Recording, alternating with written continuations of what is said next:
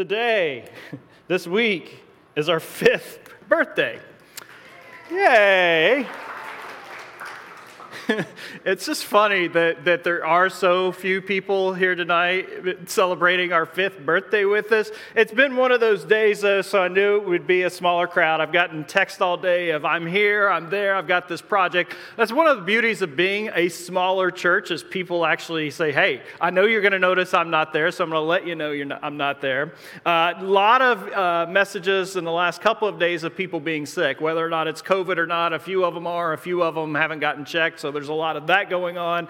And with the COVID ramping up again, I have a feeling the live stream section of the church will be picking up a little bit again over the next several weeks or months as this kind of makes its way through. So more people staying home just to be safe and to protect their families. So those of you who are at home watching right now or maybe watching a little bit later, glad you're here.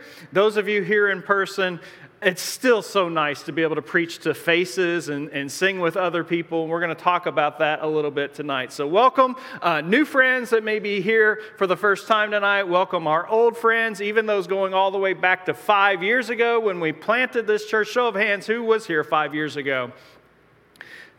Okay, we did.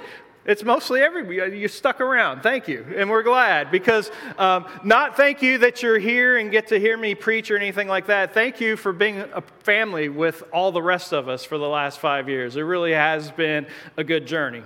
Difficult questions. That's what we've been talking about as a church, kind of really some edgy ones and some just things that everybody struggles with. Taking a little turn tonight. We're going to stick with difficult questions, but actually for our 5-year anniversary, and it's kind of fitting with it being more of a sparse group here tonight, the difficult question is, why church? I mean, what's the point of all this? Is it worth the hassle? Is it worth the effort? Is it worth coming together? Can we just do it virtual? Why church? And then around why church, why do we do things like sing songs like we just did there? Or why do we pray? Or why do we come together like this? And we've talked about why church a lot over the last 5 years. Being a new church, I always have thought it's good for us to talk about why do we do the things we do as a church. So we talked about last year, why we're a misfit church and what that means, or why we want to be a slow church, or why we want to be a purposely small church. We like small, or how we're trying to be organic, and why we want to go deeper, and we want to be restful, and all of that stuff. And we've talked about the formation of the church in Acts chapter 2 several times, and what that looked like when the church was both birthed and inaugurated. And we've talked about letters to the church, the 1 Peter, 2 Peter, when he writes to the churches who are suffering, or Galatians and Colossians when Paul's writing to churches. So we have talked a lot about the church.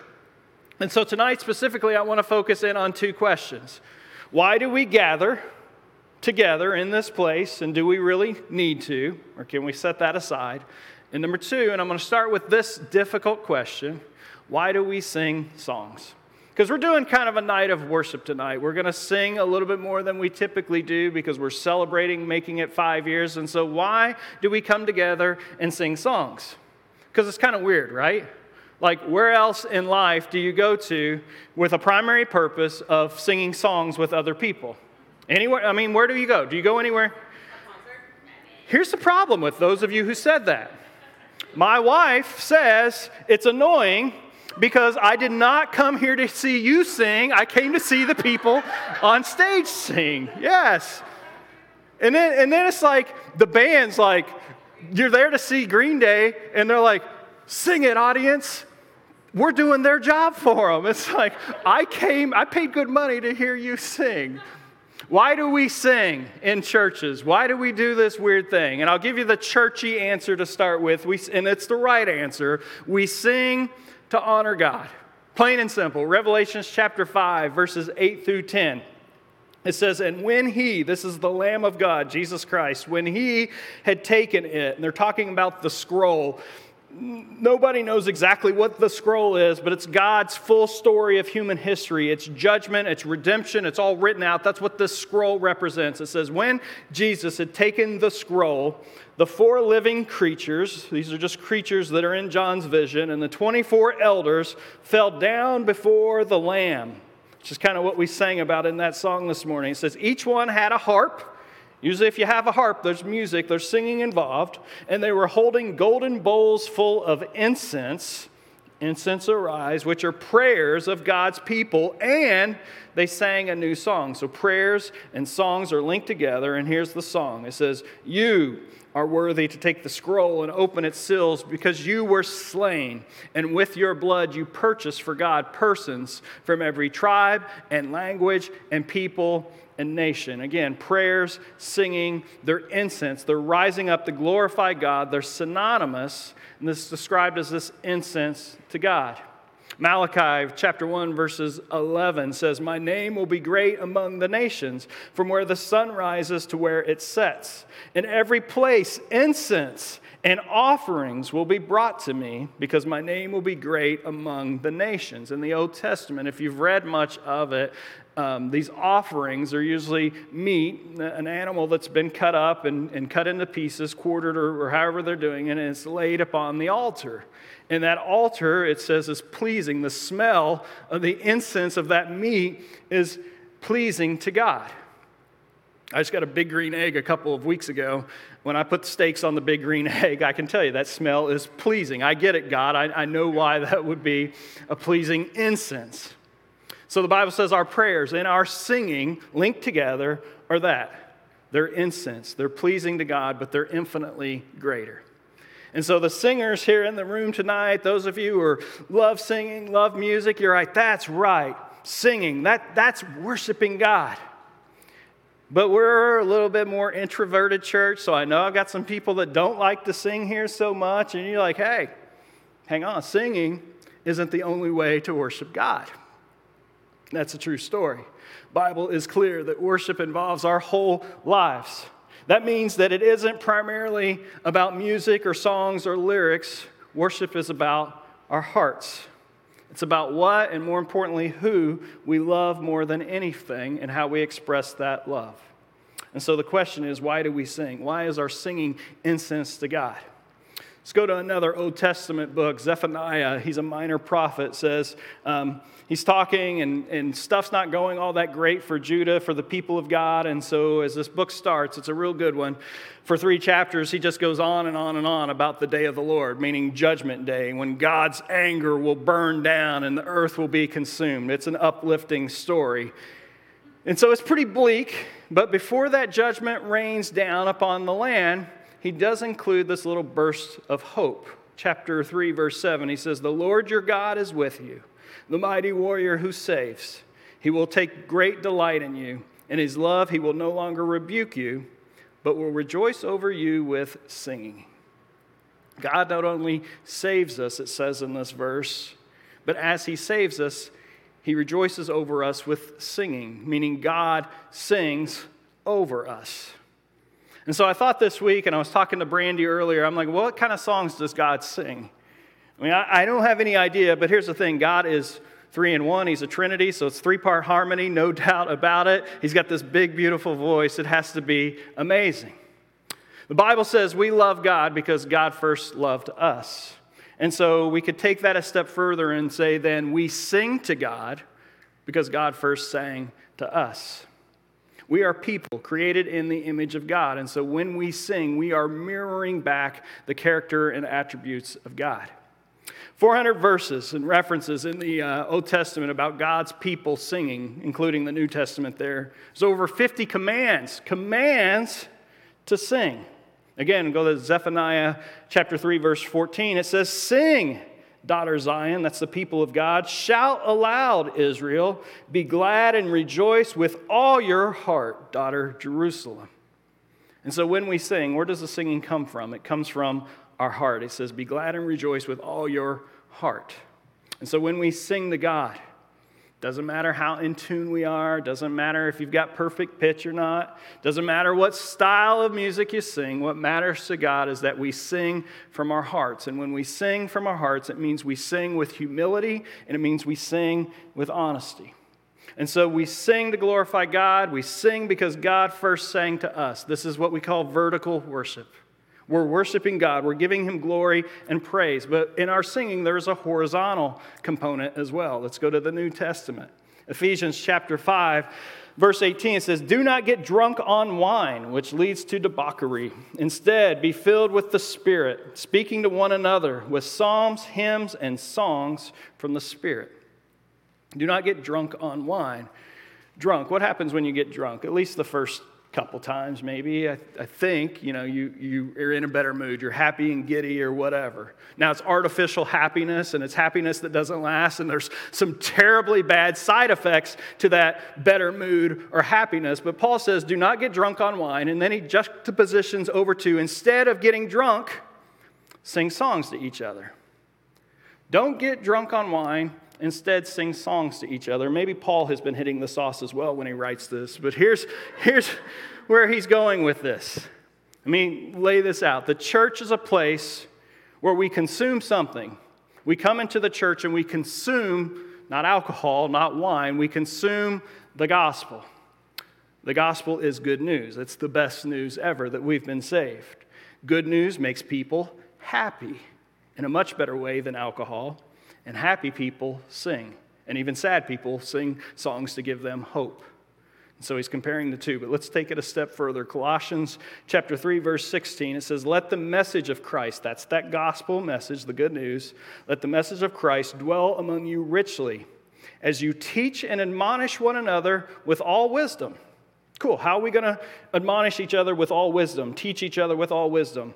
It says through psalms, which are songs, hymns, and songs from the Spirit, singing to God with gratitude in your heart. So Paul has connected our vertical worship and our horizontal worship. He says, when we sing, we are teaching one another. When we sing, we are admonishing one another. Well, how can that be? Let's say you come in at night and there's a sin that you're struggling with and you think you're alone. And we sing the song, "Oh, to grace, how great a debtor daily I'm constrained to be." And the person next to you is singing that and you realize, man, I'm not the only one that struggles with sin. We're all indebted to grace. Or maybe you come in and you're struggling with fear and you hear everybody around you just lifting up and singing, "I'm no longer a slave to fear because I'm a child of God." And you know that person next to you and you're like, they should be afraid. So if they're praising that, then I need to praise that too. Or maybe you think you're the only one in the room that struggles with doubts about God and struggle with your faith. And we open up with, "In my wrestling, in my doubt, in my failures, you won't walk out." And you're encouraged by the singing horizontally of the others in the room. I know I was encouraged. It was about a month ago. Tom Stanek had finally gotten back on stage. First time he had sang and helped lead worship in such a long time. Y'all know Tom has battled through cancer and he's won and come out the other side. But he's up here singing and he's leading a new song for us. It's "When darkness tries to roll over my bones. When sorrow comes to steal the joy I own. When brokenness is pain is all I know. I won't be shaken. No, I won't be shaken." That is powerful to have him sing that and teach and admonish me. When we sing together, when we hear each other's voices, when our voices begin to swell in unison together, we know that we're not alone in this walk, in this relationship with Christ. Singing is one of those things.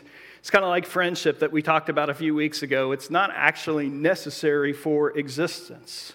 I mean, singing, if you think about it, is really kind of impractical. It doesn't serve specific purpose as it comes to our evolutionary design. Steven Pinker, he's a cognitive psychology, he called music the auditory cheesecake, which I like that. Music is the auditory cheesecake. He says music is a useless byproduct of natural selection, a wasteful use of our brain's resources that brings pleasure but serves no evolutionary purpose for the species. That's if you have an evolutionary worldview. But we don't. And so singing is so built, we believe, into our DNA that from the very age we're born, little Trip was running around here earlier. I guarantee you can answer. Do you guys sing songs to Trip? And what does Trip do when you sing songs to him? He moves. He dances. There is something intrinsic about music, singing in our DNA. He wants his mommy and daddy sing to me. And then he begins, "Twinkle, twinkle, little." He begins to sing with you. See, singing, there is this musical connection, to the super. I like music. Music, there's a connection to the supernatural because it serves no purpose. It's really impractical. And so when we sing, it gives us this weird, even if we don't know it, connection to the supernatural. That's why when you sing, you get the goosebumps sometimes or chills down your spine or you have this physiological response to the music. And so on good days, singing helps express our joy. And we know that. On a bad day, singing can help us through the day. What is music? It's just random sounds, right? It's just varying pitches up and down. It's varying rhythms. That's what it is. It's sound, it's pitches, it's rhythms. But there's something supernatural about it. It's a reminder that there's things that we can't see, things that we can't feel, things that we can't touch that still have meaning, purpose, and existence. And so singing can help grow our faith. And so as we study Scripture, as impractical as singing is in the present, for those that say it has no purpose for our species, there is nothing more practical to do than sing in preparing us for eternity. See, singing is a glimpse. It's that taste of a future when every tribe, tongue, and nation will sing our praises to God with this thunderous roar that we can seldom fathom or imagine. And so those goosebumps that you feel during the song, the hair when it stands up on the back of your neck, those tears of joy that you've experienced as we've sang, it's but a foretaste of glory divine that we sing when a church comes together as the church, the universal church, to sing with our Savior face to face. Psalm 19, 1-4, I had a friend post it to Facebook when he saw a sunset this week. He says, "The heavens declare the glory of God. The skies proclaim the work of his hands. Day after day they pour forth speech. Night after night they reveal knowledge. They have no speech, they have no words, no sound is heard from them, yet their voices go out into all the earth, their words to the ends of the world." The natural world is singing. We don't hear it, but the natural word is singing praise to God. And so yes, a sunset sings of God's goodness because it happens day after day.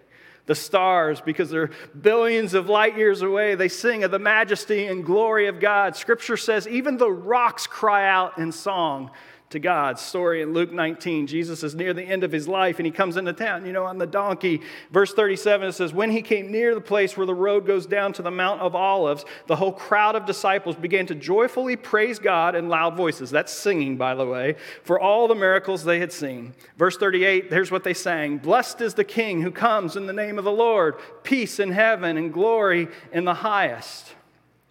So people are singing as Jesus rides in on a donkey. And then it says in verse 39, some of the Pharisees in the crowd said to Jesus, "Teacher, rebuke your disciples," because they were singing. They shouldn't have been singing. He says, "I tell you," he replied, "if they keep quiet, even the stones will cry out." And so I just want to be clear, God doesn't need your singing. He doesn't need your songs. He doesn't need our music tonight. The angels worship God. The stones cry out to worship God. The stars worship God. The ocean roar his greatness day in, day out. The universe is this beautiful symphony of praise to God. But God invites us, little old me, little old you, into that song. And so tonight, if you want to mirror God, I want to give you an opportunity to sing. If you want to be obedient to God's commands, sing. If you want to glorify God, sing. If you want to teach the person next to you, sing. If you want to encourage someone tonight, sing. If you want to humble your heart before God, sing. So won't you stand? Here's your chance. Let me pray and we're going to sing a little bit. Father God, we thank you for this time together this evening. We thank you for each and every person in this place. There is no mistake in your sovereignty, and so we know we are all here for a reason and a purpose tonight. God, as we sing, as we play music, as we lift up our voices, it is only and solely for you. And so clear our minds of the distractions. God, I pray for those who are listening online right now. We know how hard it is or really impossible it is to sing along, but if they can just lift up their voices as well as we sing, God, I pray for them who aren't with us here tonight. God, we love you. We thank you for your grace, your mercy, and so tonight we sing out with all creation in your name. In Jesus' name we pray, amen. Anyone remember 2020? What'd you say? Somebody say weird year? Yeah, that's what I have written in my notes. It just says weird year, right? Weird year. I mean, we're on the same page, man. It's weird year. Remember how we did church, right? We're doing it a little bit again tonight. It's back to the live streaming thing. And when we started that, it's kind of funny. Like, we were not a church that was live streaming. It was never our ambition. And so we didn't have all the gear and all the stuff set up. And so I'm sitting in my home office trying to live stream. I live out in Alva. Our internet is not too fast out there. And so if you remember, it's all jittery and we're trying to live stream and it's just not really working. So we moved to my agency, which is here in town, faster Wi-Fi, and we started streaming some services from there. And when the live streaming thing started, some really welcomed that change. They're like, this is cool. The church has moved outside the building. The church is in a building. It's the people. And a lot of people in church leadership, they started saying, look, we save money on rent or mortgages and building expenses. We have an unlimited potential. If we start live streaming, we're not limited by, a 500-seat auditorium. We can have 5,000 people online, 20,000 people online. And so it's just all this great stuff that we started talking about with live streaming. Now, of course, for that to be successful, you needed a really engaging production team to put that together. And so very quickly in a lot of churches, the tech gurus became the best people in the church. I know for us, like when we started back up, Jeff Furman is like, you like tech? You are the man. You are top dog. We'll give you whatever and anything that you want. So it's awesome, right? We could watch church from the beach. We could watch church from a hotel room. We did when we were traveling. We're down in the Keys and, watch church from down there. If your kids did travel ball, you could watch church from there. You didn't have to do it at a certain time because church is at 5:30, but it's recorded, so you could go on to YouTube, catch it later. When you got around to it, it was really convenient. But what we've learned since then is perhaps it was a little too convenient. You didn't have to watch your own church's service. You could drop in on the church down the street, see how they're doing. So we'll do that this week. And if that wasn't entertaining enough, you could check out Hillsong Church. They have the best worship of any church that I know. And so they're the ones who write half the songs that we sing. And you could actually see them performing those songs. And it was well produced. And, that was great over there. And then you could check out Tim Keller's my favorite preacher in all the world. He's 10,000 times the preacher I'll ever be. So you could get your preaching from Mr. Keller. Heck, you didn't even have to do music and preaching at the same church. You could do some music from over here because you liked it. And you could do some preaching from over here, and you just start kind of to build your own church. And if you wanted to, you could skip a week and nobody knew, or you could skip 2 weeks, or you could skip 20 weeks and nobody really knew. Virtual church is what we called it. It's a terrible word. That is an oxymoron. Virtual church. The church was never meant to be virtual. Assembly for the church is required. See, when Jesus started the church at Pentecost, it wasn't like, hey, we're going to start this thing and it's going to go along here for 2,000 years. But when Zoom comes in, we don't have to do that anymore. It goes totally virtual. That's it. Here's how Jesus works. He died. He rose from the grave. What's he do? First thing he does, he assembles his disciples together face to face and he has a meal with them. Here's some statistics we're learning now. From 2020, half of practicing Christian millennials didn't watch their churches live stream during the shutdown. And since virtual church has kind of ended and we started regathering, statistics say 1 in 3 Christians, 30% or so, have stopped attending church altogether, whether it's in person or whether it's online. So maybe more options, more convenience, more isolation doesn't lead to more commitment and connection. 1 Corinthians 12:27 says, now you are the body of Christ, speaking to the people of the church, and each of you is a part of it. It's this metaphor. We hear it often. The church is a body. The body isn't the same when you separate out members and keep them in different places. And so you got a feet over here, and you got an ear over here, and eyes over here. When it's all separated, it doesn't work that well. The whole body works a whole lot better when it's assembled together in one place at one time. And so as I thought about the last 5 years, as we've kind of built this church and been a part of this church, we've gathered together every Saturday night in this room, we need to hear babies cry. Even if it's back there and it's coming and bleeding across, we need to hear that. And we need to watch the parents like, oh crap, that's my baby, and run out of the room. And we need to see that. We need to see the reddened eyes of the person who went through that worship set and something moved them and something's going on in their lives. We need to see that in person. We need to talk to that friend who is still fighting addiction. We need to notice when someone comes in and they just seem off. We need to gather so we can share the sacraments of communion. During the COVID outbreak, I remember that very first week, no idea what to do, never had live streamed anything before, and we did communion that week together as a church. And I said, go get your, toaster strudels or whatever and use it as the bread. And people were sharing, they had biscuits and gravy, and they were trying to use the gravy as the food and the juice, and it was really, really weird stuff going on. And that's all fine and okay, but I realized really quickly how unbiblical to do communion separated like that truly is. Because communion was meant to be a meal that was eaten together. And so that second week when we were off, I said, we're not going to do communion together again until we gather together in this place. And it was a beautiful thing in August when we relaunched, and I think there might have been 4 or 5 families here, but we did communion. We had that meal together with eyes and ears and feet all in one place. We need to hear each other sing for the reasons I talked about earlier. Music was a challenge during COVID. That's why I prayed for those people who are at home right now. Easter 2020, it's crazy. We had like 4,000, 5,000 viewers of our Easter service in 2020. That's when I was thinking, maybe there's something to this live stream thing. We opened that service. I don't know how many remember. Me and Presley do, because we kind of put it together. We opened that service with the song Raise a Hallelujah. And so what we did is we took our phone, recorded me playing the piano. And then I texted it to Presley, and she played her part and sang her part. And we texted that over to Jamie, and he played and he sang his part. And then we put it all together, and it worked okay. It was kind of a cool little project to do, and that's how we opened that service. And it was kind of respectable and special, and it was okay. But you know what? I know most of you did not sing along at home. You listen, you said, oh, that's cute. Presley's playing the guitar. She's really coming along. That Jamie, that guy can sing. But you did not sing the songs, and you certainly did not sing them with the body of Christ gathered together. Why do we go to church? Why do we gather together? Well, because it's commanded in Scripture. Because we need that rhythm, that weekly getting together. We can't build friendships and relationships without that consistency. Singing, as I said, does not work well virtually. Communion spread out is unbiblical. But there's one more reason we gather together. It's because we go to church because we're forgetful. All of us are forgetful. Some of us worse than others.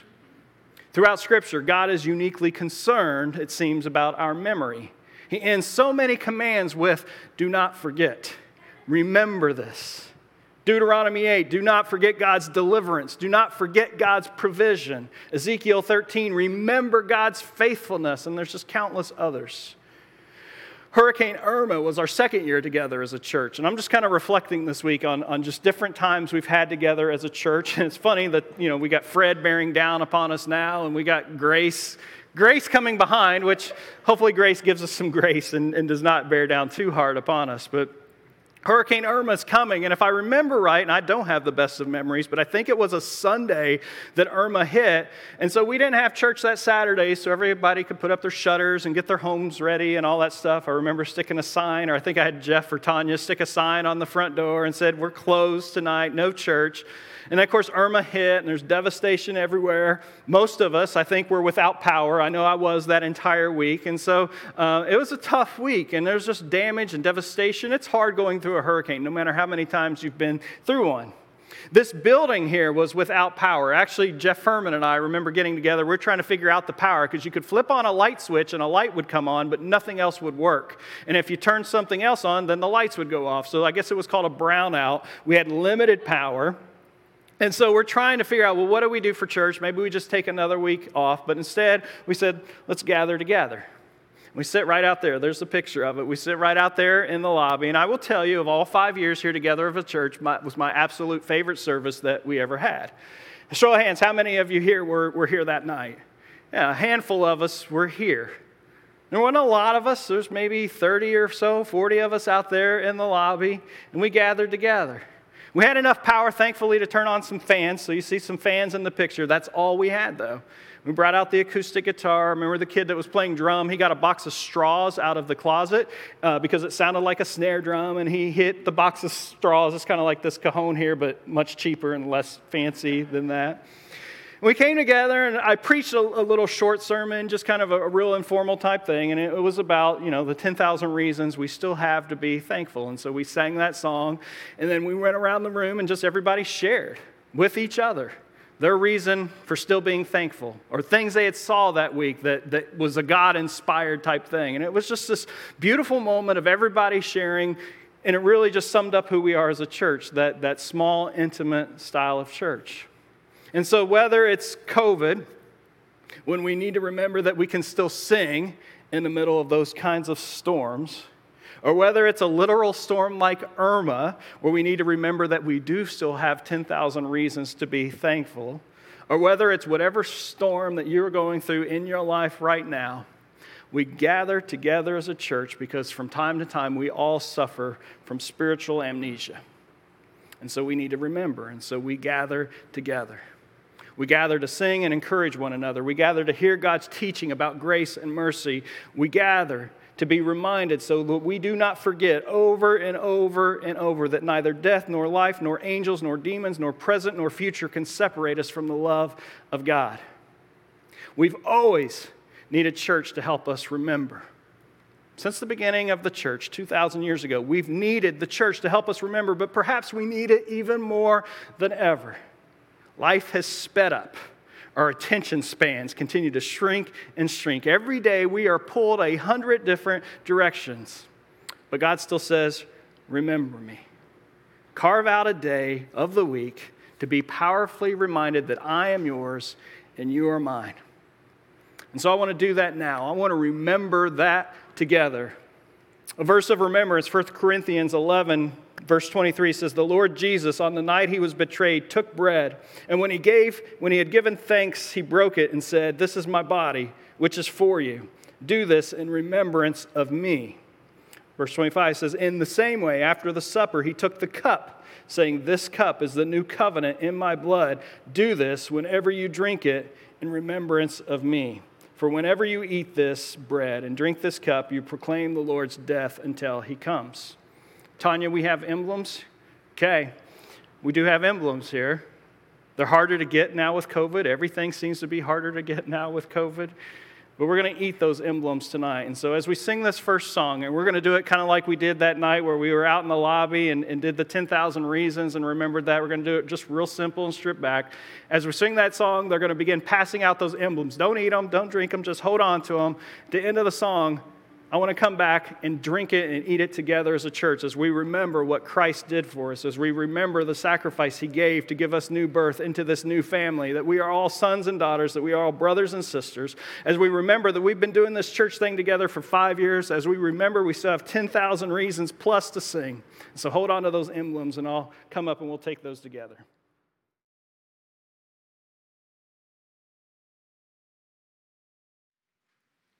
So Romans 8, 1 through 2 says, therefore, there is now no condemnation for those who are in Christ Jesus, because through Christ Jesus, the law of the Spirit who gives life has set you free from the law of sin and death. And so he condemned sin in the flesh in order that the righteous requirement of the law might be fully met in us, who do not live according to the flesh, but according to the Spirit. Those were the words of the Bible, but they are the words that our pastor Brian responded to the email that my wife and I sent him before we even would step in the doors of Refuge.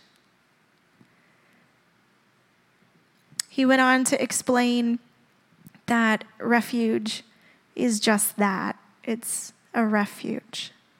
And it is here for God. It is here to allow all believers to worship Jesus.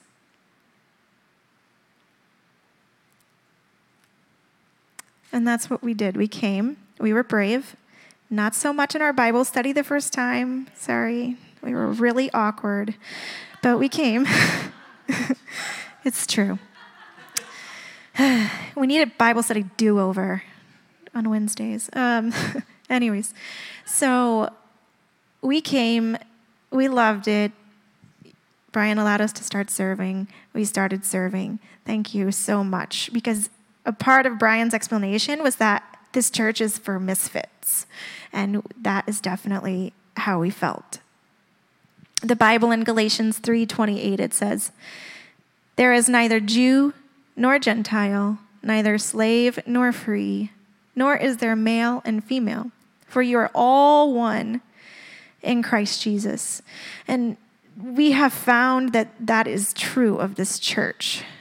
Because if you think about it, there are probably millions of different opinions about all sorts of things in this church, probably more than the hairs I have on my head. And I have a lot of hairs on my head. So there's a lot. However, we are united in Jesus Christ. We're okay with having those hard discussions, with having those, differing views. We're okay with that. We're okay with that because we're unified in Christ.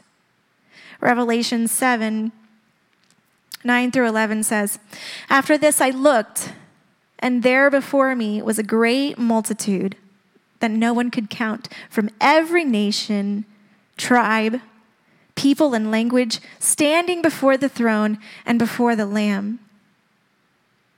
They were wearing white robes and were holding palm branches in their hands. And they cried out in a loud voice, 'Salvation belongs to our God who sits on the throne and to the Lamb.' All the angels were standing around the throne and around the elders and the 4 living creatures, and they fell down on their faces before the throne and worshiped God." Can you even imagine what heaven is going to be like? We're going to feel really silly when we realize that none of all that other stuff doesn't matter. Jesus matters. Jesus, everything came from God, and everything, all the glory needs to go back to him. And we will spend eternity worshiping him in all the different ways that we worship. Can you even imagine that?